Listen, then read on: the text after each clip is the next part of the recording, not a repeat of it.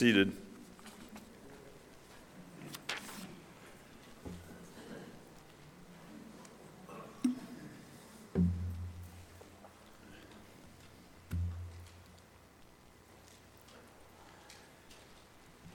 All of our kids must be traveling this week, or most of them. Usually we have a Exodus going on. Open God's words with me, if you would, to the book of Acts.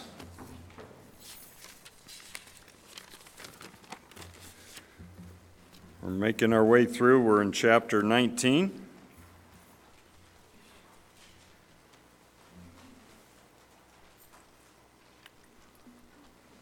Mentioned last week we're about 2/3 of the way through, so about another year we should be done.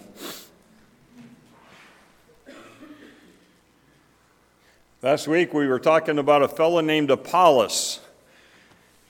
And visitors, you're off the hook on this one, obviously, but there was one word that was used to describe Apollos last week. Does anybody remember that word? I can't think of the word, but he was smart and a good speaker. A good speaker.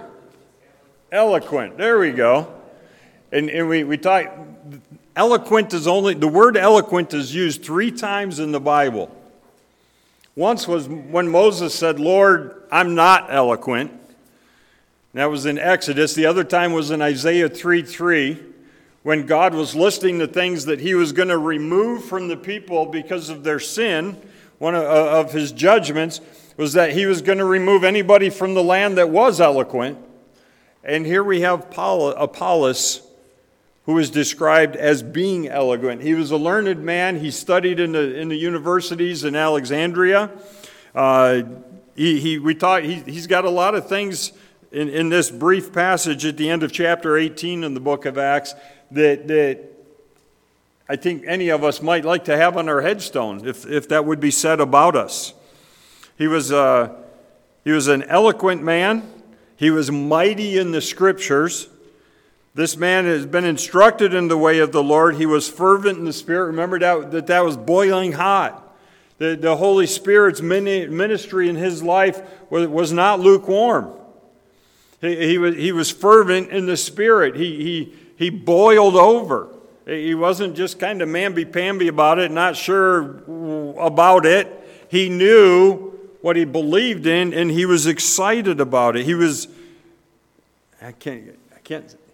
Probably can't say he was on fire for the Lord if he was boiling, because the boiling water would put the fire up.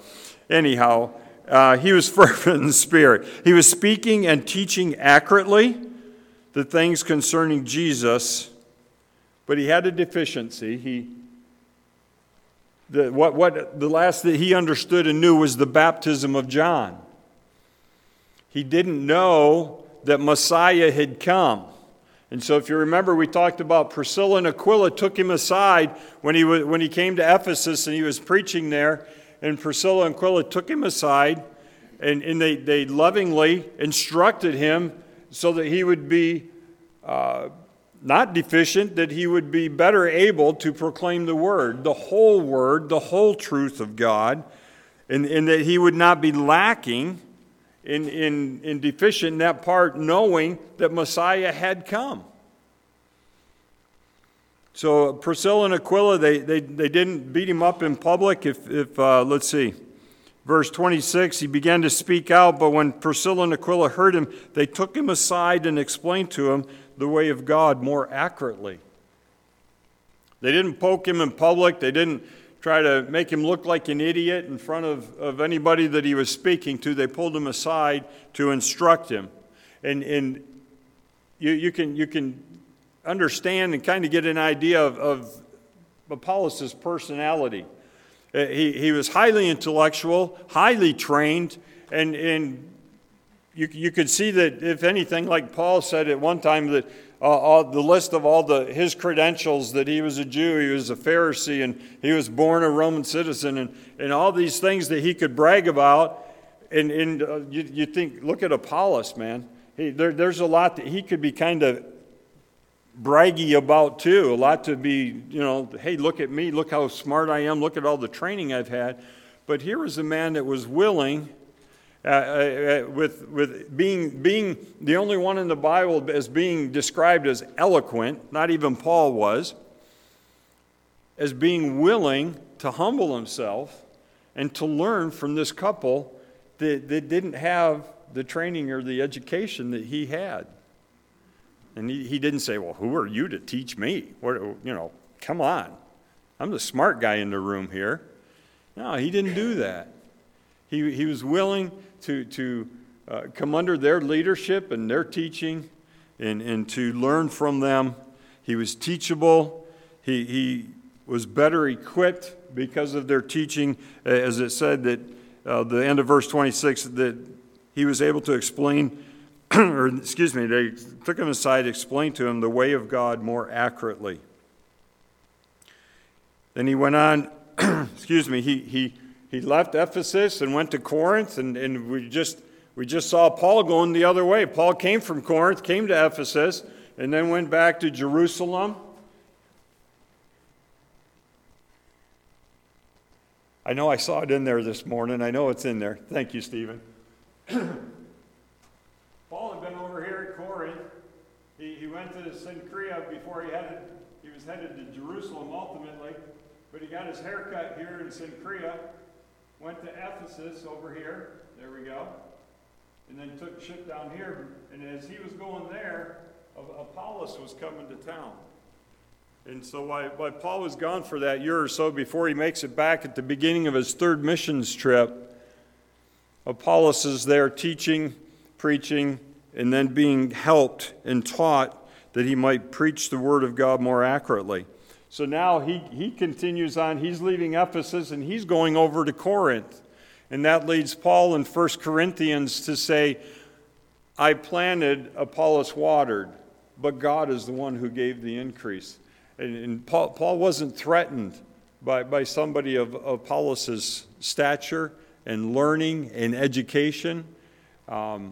He saw him as a fellow worker in the gospel and in the ministry. So he wasn't threatened by the smart guy in the room, okay? He was willing to work with him.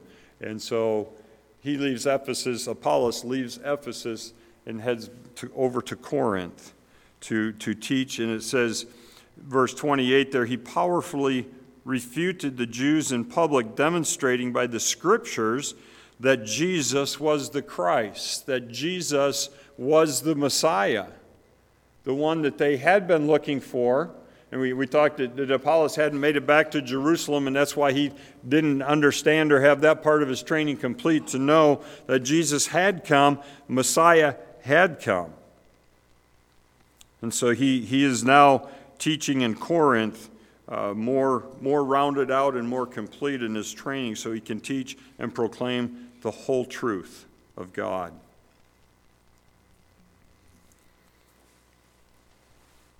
Chapter 19. I hope we'll get through the first 10 verses today, but I'm going to read 1 through 7, and then we'll start tearing them apart a little bit. Chapter 19, it came about that while Apollos was at Corinth, Paul, having passed through the upper country, came to Ephesus and found some disciples. And he said to them, "Did you receive the Holy Spirit when you believed?" And they said to him, "No, we'd not even heard whether there is a Holy Spirit." And he said, "Into then what were you baptized?" And they said, "Into John's baptism." Paul said, "John baptized with the baptism of repentance, telling the people to believe in him who was coming after him, that is, in Jesus." And when they had heard this, they were baptized in the name of the Lord Jesus. And when Paul had laid his hands upon them, the Holy Spirit came upon them, and they began speaking with tongues and prophesying, and they were in all about 12 men. There's a lot in those 7 verses. Beginning verse 1, it came about that while Apollos was at Corinth, we just were talking about that. Paul has passed through the upper country. After Paul got his hair cut, came to Ephesus, came back to Jerusalem, and then up to the church. This was his sending church up here in Antioch. that sent him on the missionary journeys. He reported there. He was there somewhere between 6 months to a year. And he headed back out, visiting the churches in Derbe, Lystra, Iconium, and Antioch. And then he headed up in this area, the northern part of this area called Asia. Not what we know as Asia today, but that's what it was known as in that day. And he finds his way back down to Ephesus. He longed to them. He told us in chapter 18, when the people left, that if it was the Lord's will, he would return to them. We knew it was his desire to get back there. He's back at Ephesus. And he found some disciples. He doesn't say that he found believers or that he found Christians. He found some disciples. And what he found in them was lacking. There was no evidence of the Holy Spirit in their lives. That's why he calls them disciples there, not that they were Christians. Because there was something about them, and you know, when you meet another believer, if you're traveling and you go to another church, you can tell when you walk in if it's a church of like faith or not. It's easy to understand and to feel at home. I always tell the story when we were in my last military assignment, a long time ago, 2006, my goodness. We visited a bunch of churches in California looking for that church. And the 16th church we went to, no joke, it was 16. 16th church we went to, we walked in the door, and before the service even started, we looked at each other and said, we're home. We just knew. And there was something that Paul, he didn't find that in these fellows. And as we, skip to the end there, verse 7, we know that there was about 12 of them, that he calls disciples. But the work and the ministry of the Holy Spirit in their lives was not evident. It wasn't there. So the title of my sermon today is, Are You a Christian? And we talk about that from time to time. If the authorities came in and accused and brought you up on charges of being a Christian, is there enough evidence to convict you? Or would the prosecutor have a really lame case? Well, in this case, with these guys, there wouldn't have been any case at all. Galatians 5, you just write that down, and you're probably very familiar with the fruits of the Spirit. And if that fruit is not evident in your life, you don't have the Spirit, and if you don't have the Spirit, you're not a born-again believer. Are you a Christian? It's easy to figure out if you're a Christian or not. Is there evidence in your life? Are there any of the fruits of the Spirit in your life? Well, in these fellows, there was no evidence of the indwelling of the Holy Spirit. Michael Green, in his book on Acts, says that it's crystal clear that these disciples were in no sense Christians. Turn with me to Galatians chapter 3.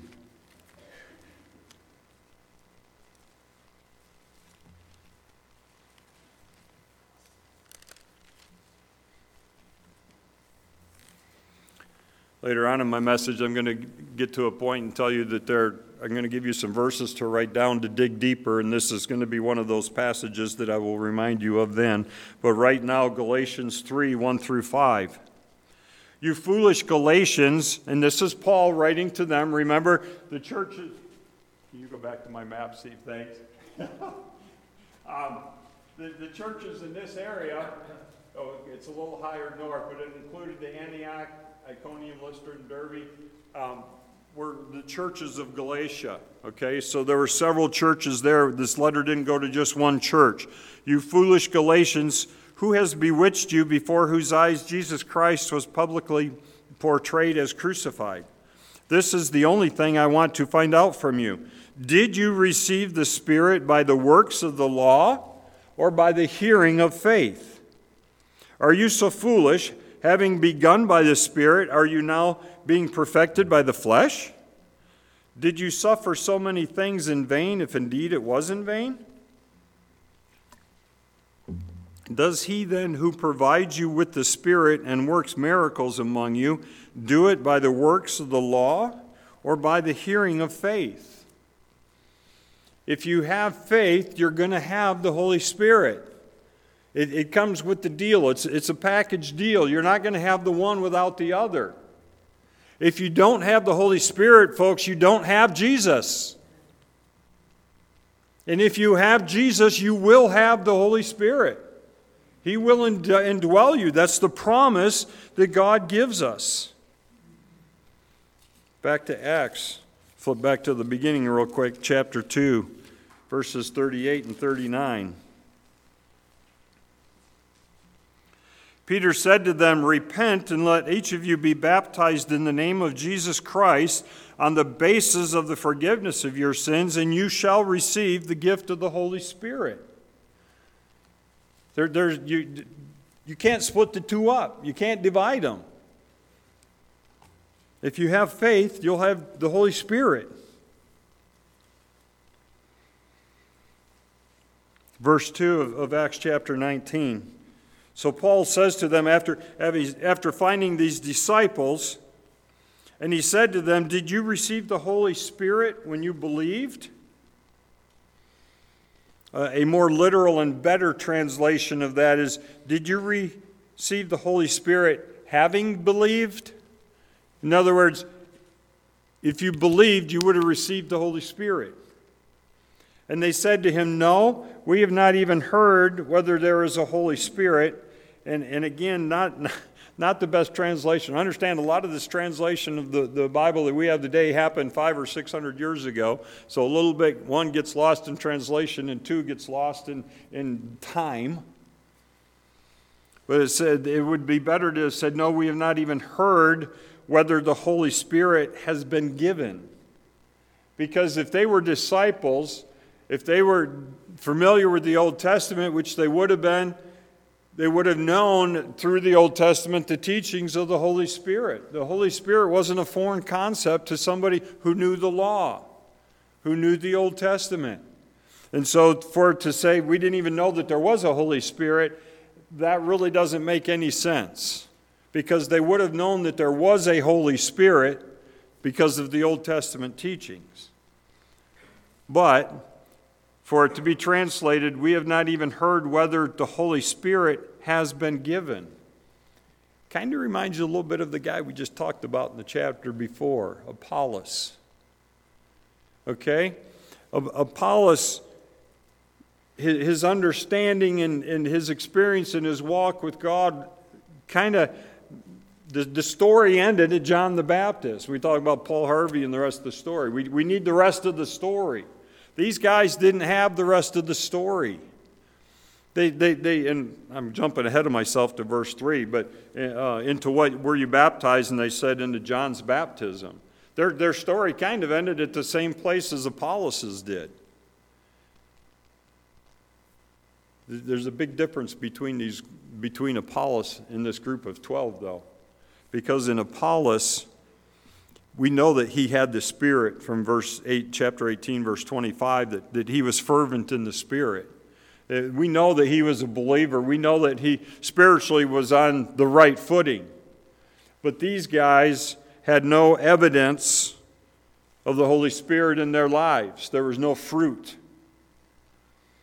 And so when he says, we've not even heard whether the Holy Spirit had been given, they were deficient too in their spiritual education and understanding, and Paul takes this opportunity to teach and preach to them the more complete truth that John's baptism was a baptism to repentance, but you need the baptism of the Holy Spirit, you need the baptism of Jesus Christ to come into that relationship with him and to have that faith.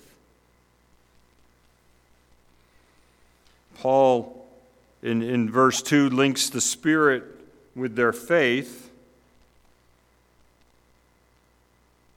And in verse 3, he links the Spirit with their baptism. If you are saved, you will have The Holy Spirit residing in you. And turn with me to Romans 8. And this is that group of scriptures that I'm going to tell you. If you want to dig deeper, you can write down again Galatians 3, 1 through 5. That's one of the passages that we've already read, but that applies and fits here too.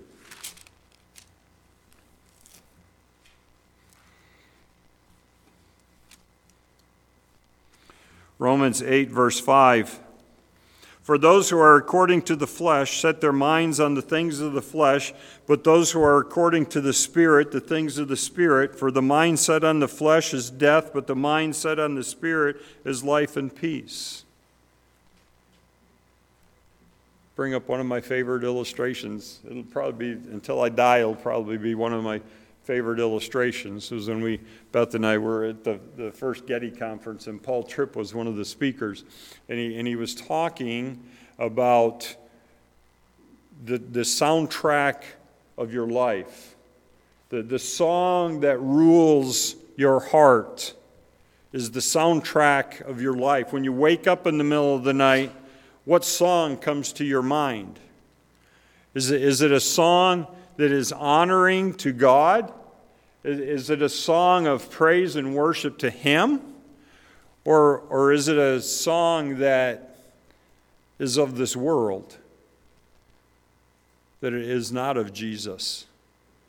What song comes to your heart and mind when you're quiet, when you're alone, when you wake up in the middle of the night and you can't fall back to sleep? What song rules your life? What is the soundtrack of your heart? The soundtrack of your life. Because this says, those who are according to the flesh set their minds on the things of the flesh, but those who are according to the Spirit, the things of the Spirit.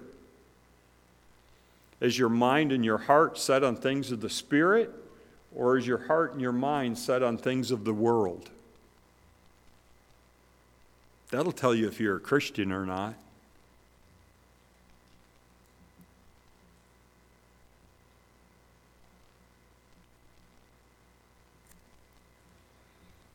Verse 7, because the mind set on the flesh is hostile toward God, for it does not subject itself to the law of God, for it is not even able to do so. And those who are in the flesh cannot please God. However, you are not in the flesh, but in the Spirit, if indeed the Spirit of God dwells in you. And just a few minutes ago, we're talking that if you have Jesus, you have the Holy Spirit. And if you don't have the Holy Spirit, you don't have Jesus in your heart. And this is just knocking it out of the park, backing it up. However, you are not in the flesh, if indeed the Spirit of God dwells in you. But if anyone does not have the Spirit of Christ, he does not belong to him. And if Christ is in you, though the body is dead because of sin, yet the Spirit is alive because of righteousness. What is that song? What is that soundtrack of your heart and your life? And obviously, that's between you and God. But if it isn't of the Spirit, it will be of the flesh. Back to verses 5 and 6 there.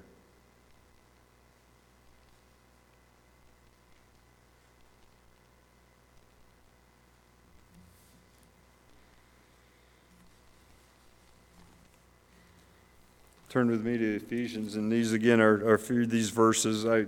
We'll just look at them briefly, but write them down so that you can spend more time on them later. Ephesians chapter 1, verses 13 and 14. In Him you also, after listening to the message of truth, the gospel of your salvation, having also believed, you were sealed in Him with the Holy Spirit of promise, who is given as a pledge of our inheritance with a view to the redemption of God's own possession and to the praise of His glory. The Holy Spirit seals you. That's why you can't lose your salvation once you have it. And we know that it's nothing we do, but it's what Jesus Christ did for us. Totally based on what He did for us. But the Holy Spirit seals us. Ephesians 3:16. that he would grant you according to the riches of his glory to be strengthened with power through his Spirit in the inner man. There's that song again. The inner man, the heart. Ephesians 4:30, do not grieve the Holy Spirit of God by whom you were sealed for the day of redemption. Write these down, John 14:17. And we were in Romans 8, and we looked at verses 5 through 9, but you could also write down verses 14 through 16 to dig deeper there.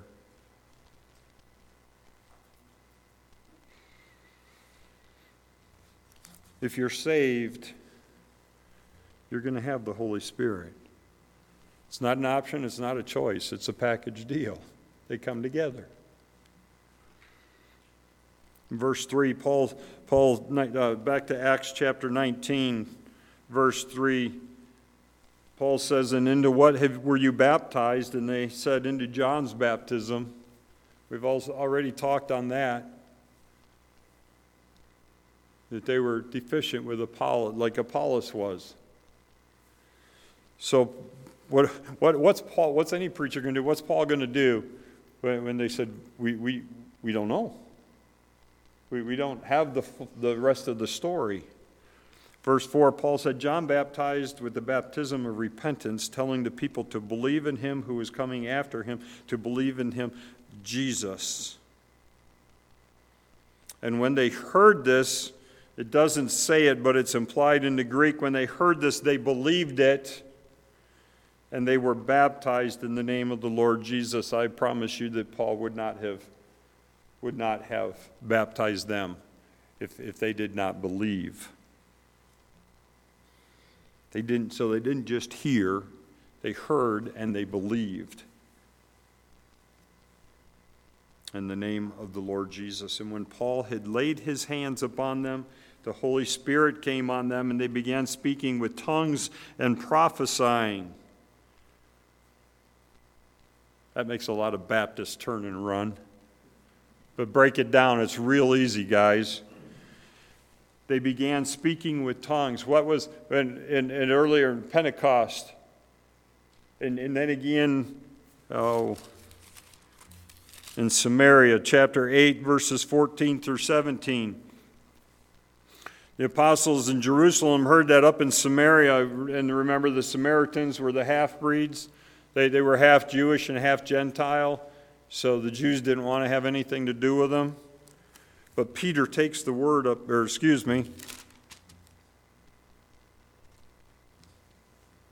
Philip, thank you, woo, senior moment there.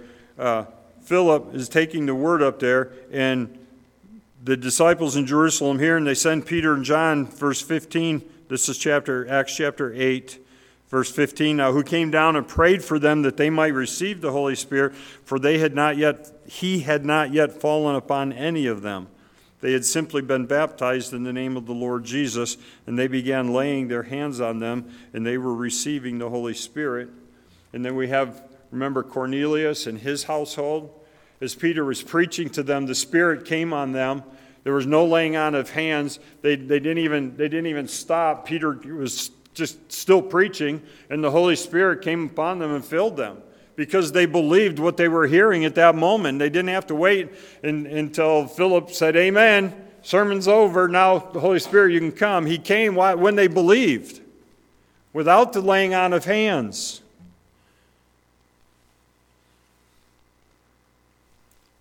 Why?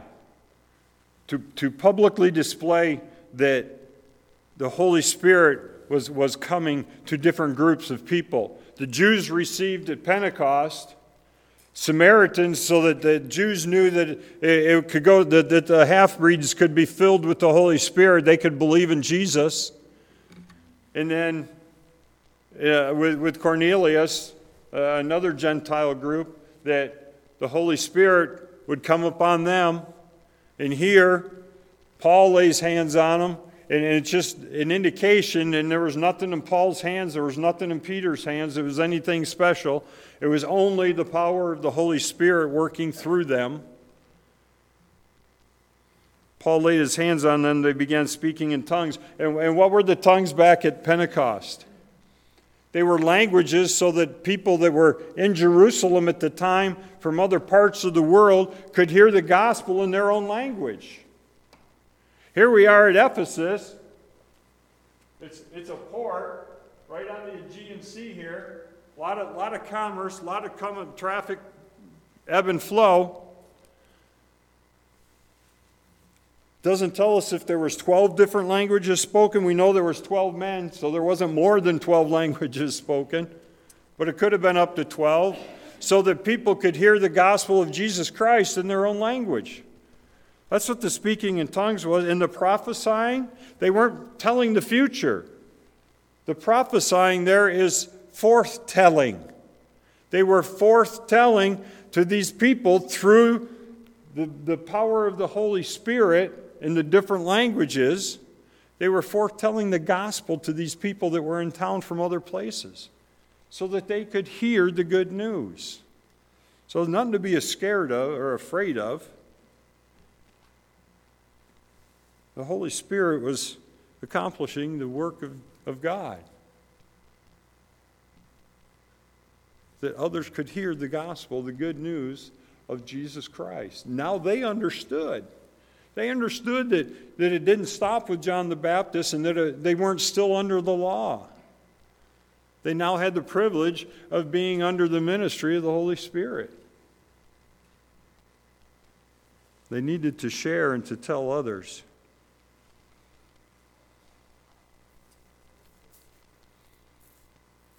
Yeah, we'll stop right there. We didn't make it to 10. We probably won't hit 8, 9, and 10 either next week, because next week we're going to go back and we're going to have communion next Sunday. And we're going to go back into this passage again, and obviously we'll use some other scriptures of examining ourselves. And that's why I read from Psalm 51 in my opening prayer today. Paul could examine their lives and see that there was no fruit in these disciples. They didn't have the Holy Spirit. Are you a Christian? Is there enough to convict you in a court of law? Is there enough evidence? Are the investigators going to have to really dig to find something on you? Or is it right here and easy and open for everybody to see and to know that you are not ashamed of the gospel of Jesus Christ? That you know and that you proclaim that there is no other name under heaven given among men whereby we must be saved. It's the only way we can be saved. It's through the name of Jesus. As Paul examined them and didn't find any evidence of the Holy Spirit in the work of Jesus Christ in their lives. Before we come to communion next week, examine yourselves. And we're going to talk more about that examination next week. And we'll, like I said, we'll use this as a jumping point, but there will be some other scriptures involved. Prepare yourselves. Be ready, because we don't want to come unworthily to the Lord's table. Father, we thank you for the ministry of Paul. We thank you for the ministry of the Holy Spirit through him. But Father, we remember not to worship Paul, we remember to worship Jesus Christ and Jesus Christ alone. Because it is at the name of Jesus Christ that every knee shall bow and every tongue will confess that Jesus Christ is Lord. It won't be at Paul's name, it won't be at Mary's name. It will be at the name of Jesus. And for that we are grateful, Father. And I just pray for each one here that in this coming week that you would give each and every one a song that reflects the work of the Holy Spirit in their lives.